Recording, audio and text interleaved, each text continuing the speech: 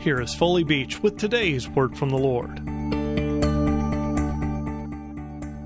God made Him who knew no sin to become sin, so that we might become the righteousness of God in Him.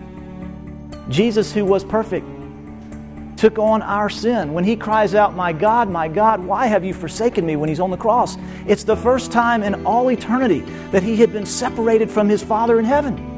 He'd had perfect fellowship, but when the sin of the world, your sin, my sin, was placed on Him, the fellowship was broken.